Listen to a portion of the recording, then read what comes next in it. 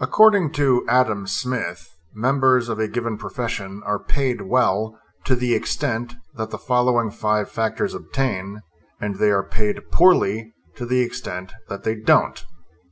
1. The kind of work involved is disagreeable. People are not willing to do it unless paid to do it. Explanation: it is easy and enjoyable to be a teacher. That is why teachers are paid little.